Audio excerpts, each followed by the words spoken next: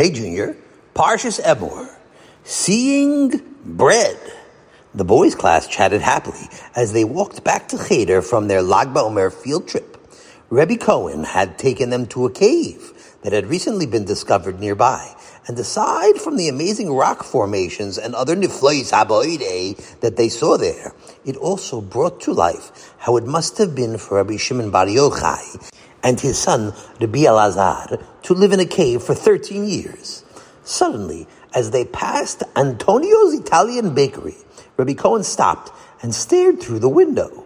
The boys looked curiously as their Rebbe stood there, looking at the large assortment of breads on display in the window.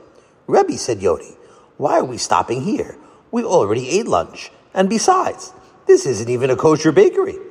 "Look through the window," Rebbe Cohen replied. "Tell me what you see." "I see the baker putting bread on the shelves," Shimmy said, confused. "Look closer," Rebbe Cohen said.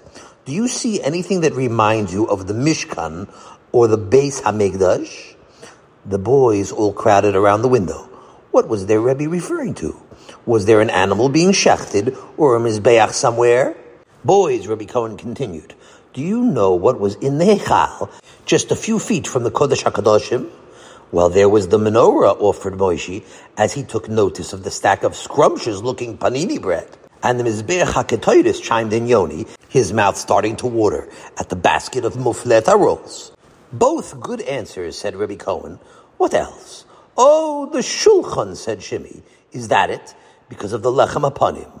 "Now we're getting somewhere," smiled Rebbe Cohen.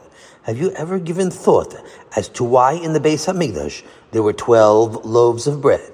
This is Hashem's house, the holiest place in the world, not a bakery. Why on earth would HaKadosh Baruch Hu tell us to have a table stacked with bread right there?" The boys thought about this for a minute. The question had never occurred to them before, and Rebbe Cohen still hadn't explained what this had to do with Antonio's bakery and his 40 different types of Italian bread. "Have you ever thought about where bread comes from?" asked Rebbe Cohen.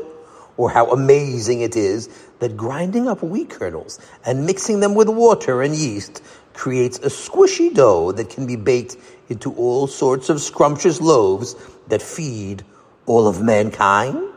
Hashem created many miracles that make the amazing gift of bread, and that is something that we are obligated to spend time thinking about. In fact, it is so important that right next to the menorah on the Mizbeach HaZahav, we are commanded to have the shulchan, which constantly had bread on it, to remind us to never stop thinking about how grateful we must be to Hashem for giving us healthy and delicious food to eat. Just then, the door to the bakery opened, and the baker poked his head out. "Hello, my dear Rabbi," he called in a heavy Italian accent. "I see today you brought your whole family. Maybe today you will finally buy some of my famous focaccia, or maybe some micheta. I will give you a good deal." "Hello, Antonio," Rebbe Cohen said warmly. "But you know I can only eat kosher bread, but it still looks delicious as always, and it is a pleasure just to look at it." Antonio waved at the boys and their Rebbe and turned back into the store as Rebbe Cohen continued. "Every day on my way to Cheder, I pass by this bakery, and even though we obviously can't eat the bread they sell here, I always take several minutes to look at the gorgeous loaves of bread that are an absolute nace from Hashem. So every day, whether you are eating the sandwich your mother packed for your lunch or eating the challah at the Shabbos table, we must always remember to think about how much we have to be thankful to Hashem every day for giving us the food that keeps us alive and able to serve Him. Have a wonderful Shabbos takeaway."